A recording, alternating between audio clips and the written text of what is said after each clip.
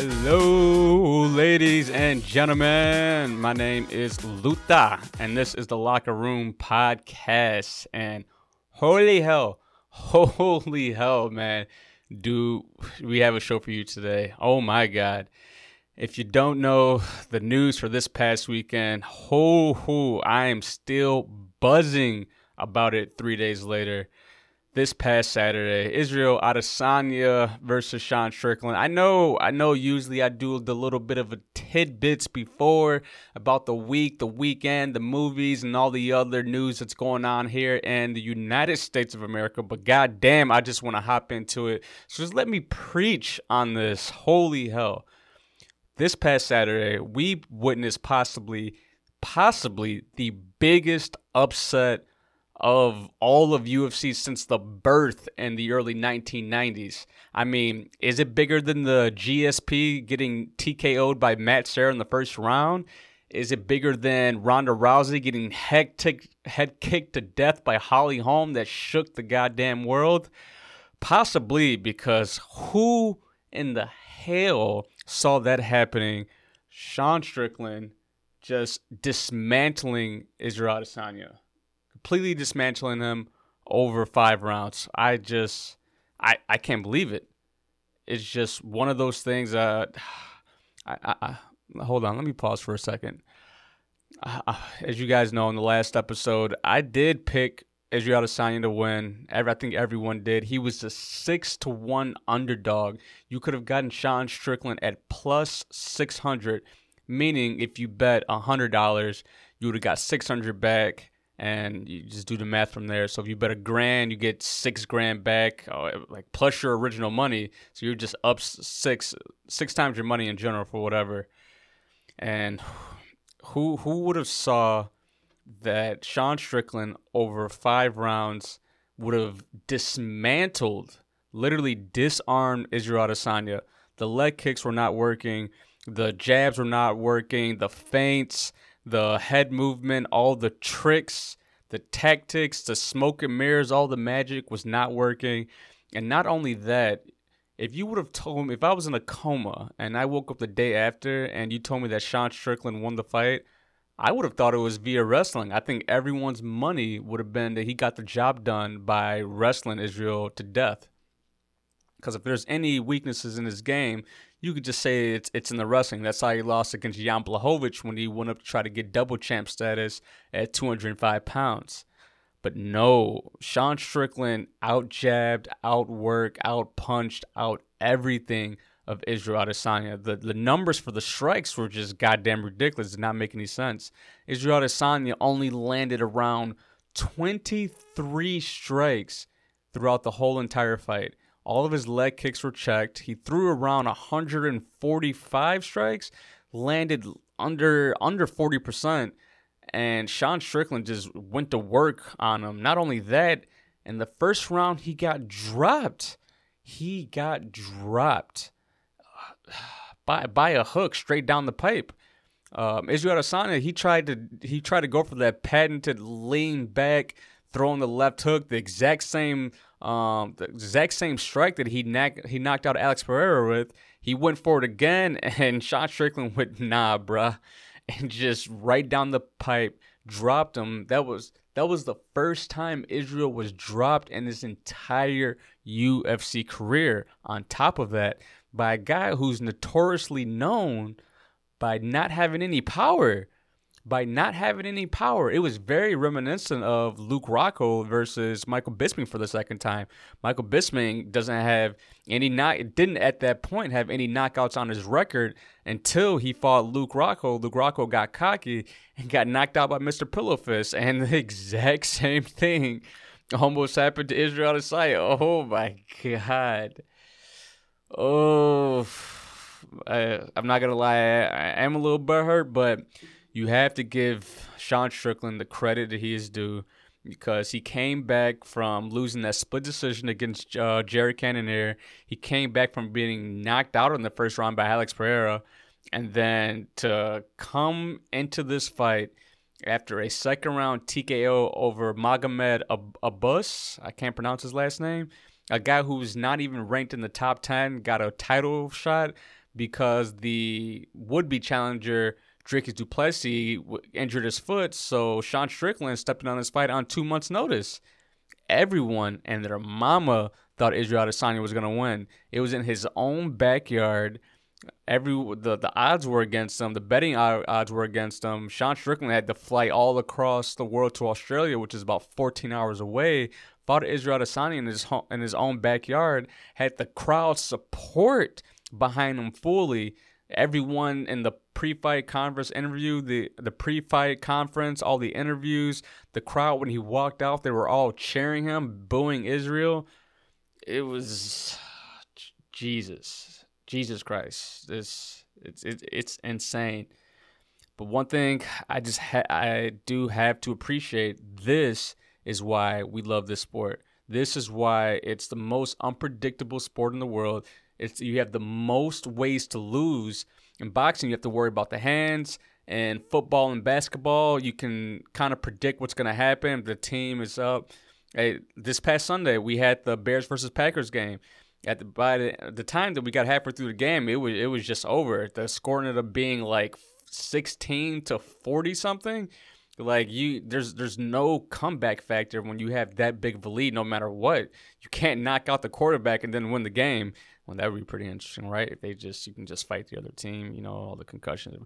But anyways, it just in an instant, everything MMA related can get flipped on its head, and we can but we live in a world now where Sean Strickland is the 185-pound champion. Holy hell, god damn. I'm hurt, but you got to appreciate the hustle, man. Sean Strickland, coming from nothing, grew up in an abusive household. His dad was an alcoholic, used to beat him when he was growing up.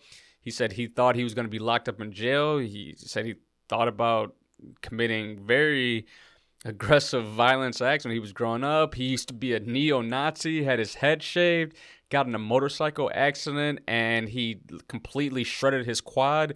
So he lost like 30% of his quad muscle, and to become a fighter, to get knocked out twice, to get knocked out once, and then lost a split decision last year to Jared Cannonier, and to come back and to win this. I gotta say, man, if there's anything that says the American dream, that is it, ladies and gentlemen. Like that's it. You have to give credit where credit is due. Whether you like him or not, his story is just great. It's fantastic. He used to fight 175 pounds. He actually has a loss to Kamaru Usman, strangely enough. I never even saw that fight live. I didn't even know they fought until a few weeks ago. He went up to 185, reinvented himself, and look at him now, ladies and gentlemen. Just look at him now. It's just crazy. Still baffled. I mean, I believe everyone in the MMA world is. I mean, how could you not? I mean, who would have thought Israel Adesanya's kryptonite would have been Sean Strickland?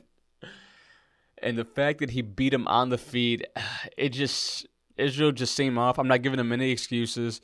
Sean Strickland won fair and square. You have to give him that, but Israel just never showed up. I mean, after he got rocked in that first round, I'm guessing he never recovered because he stayed backpedaling against the fence. He never left. His back never left the cage side.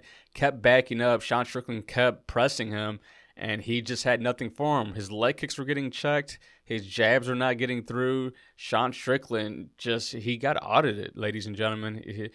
He thought he was the greatest middleweight of all time. Ran into Sean Strickland. Sean Strickland checked his papers, and his papers did not check out. That's essentially what happened. He got audited like he was the IRS, and now we have a new champion in the world, and it's strange. It's very strange. Israel did come back and won the second round. It seemed like that mainly happened because after Sean Strickland dropped him in the first round, he just unloaded like 30 strikes on him, trying to get him out of there in the first round, and it looked like Sean took the second round off, and then once the third round started, Sean Strickland was back in his face, backing him up against the cage, cutting off the cage, did not let him leave the cage at all, and just did not let him exit, kept on doing pressure, and even in the fifth round, Israel had to have known. He's been here many of times. He's had over 100 kickboxing fights. He knew he had to go for broke. He knew he was losing. His coaches knew he was losing, and he had to go for the knockout. And as soon as the fifth round started, he continued to back up against the cage. He showed zero urgency. It looked like he was afraid and broken, to be quite honest with you. It was very strange to see. He had 1 minute left. Sean Strickland threw down his hands and said, "Let's fight. Let's go for it. This is your time." And Israel Adesanya just like let him have it. That's the time where you go for broke and say, "Hey, either I'm gonna get knocked out or I'm gonna knock this guy out." And Israel, even the whole last minute of the fight, just kept retreating to the cage. It was just very strange to see. It looked like he was very broken because even in the post-fight press conference, he attended it for a minute, gave congratulations to Sean Strickland, and then he let his coach, Eugene Berriman, take it from there.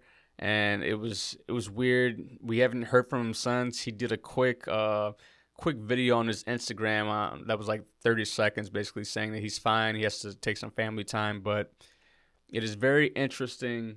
It's going to be very interesting to see exactly what he says when he does speak to the audience, because I have no answer for him. Very, very strange, but there you go, ladies and gentlemen. Sean Strickland is the new 185-pound champ. Dana White said in a post-fight press conference that they're going to do a rematch, which I do not agree with. You can tell that the UFC is doing it for monetary reasons, because Israel Adesanya is 3-2 in his last 5 fights. He lost the title, regained it with the knockout over Alex, and then he just lost it again. So very strange they're doing an automatic rematch, but I do believe it's for business purposes. So we will see where that goes. And 185 just got super interesting. You got Robert Whittaker, you got DDP, you got Khamzat Chimaev, who is facing Paulo the Eraser Costa next month in Abu Dhabi. And I tell you what, if Khamzat Chimaev runs through Paulo Costa, they are 100% streamlining him to the title. They're going to take Israel Adesanya to the back room and be like, "Hey, man, we're going to give you $100 off. All right, you just go and sit on the sidelines."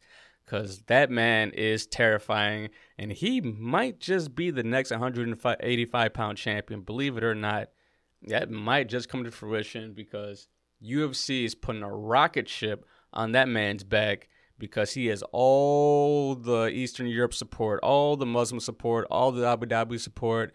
And unfortunately, when it comes to the pay-per-views, they are really extending themselves in the foreign market, because that's where their money is.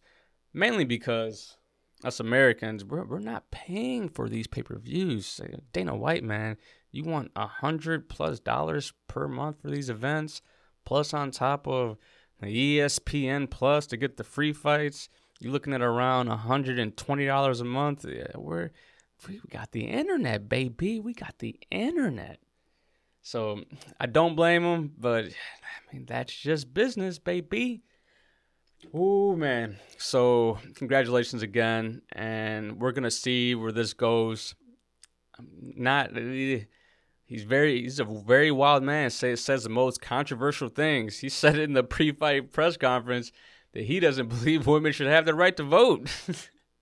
Think about that for a second. That's your champion going around saying he doesn't think women have the right to vote. Now, I do believe it is a little bit tongue-in-cheek, but still, to the people that don't know, they don't know. We know Sean Strickland. We know what you're doing. He's just straight off the cuff wild man. And that's probably what we need in the sport today. We need that wild man. Sean Strickland, I'm excited to see the next fight. Hopefully it is against Khamzat Chimaev, because that's going to be a barn burner. If against Israel Adesanya, I don't know what the hell he has to do to change it up, because he got shut out. Plain and simple, no excuses. Now, this upcoming weekend, we do have banger of fights in the co-main event and main event. We have our boy, rising contender, what's his name? Jack Della Maddalena facing Kevin Holland. That's going to be a stand-up bang affair. Neither guy likes to wrestle. Both guys prefer to stand up. The UFC knows what they're doing with that card. And then Valentina Shevchenko is looking to regain her title against Alexa Grasso after she got strangled to death when she lost her title. And then a huge upset as well. So it's going to be interesting. It's in the T-Mobile Arena, 9 p.m. Definitely looking to watch that fight as well. It's going to be very exciting. The rest of the fights on that card, they're meh. They're meh, but that's why we are legally streaming them. Dana White, I'm sorry. Well, there you have it, ladies and gentlemen. That's all I have for you today. Look again for the next episode this Thursday or Friday. I'll go into a little bit more detail about the Shevchenko fight once we get that press conference. It's going to be either Wednesday or Thursday, so that'll be very interesting to see exactly what these ladies have to say. Jack Della Maddalena, Kevin Holland, that's the people's main event. It's going to be a barn burner. Tune into that, and I will catch you all next time.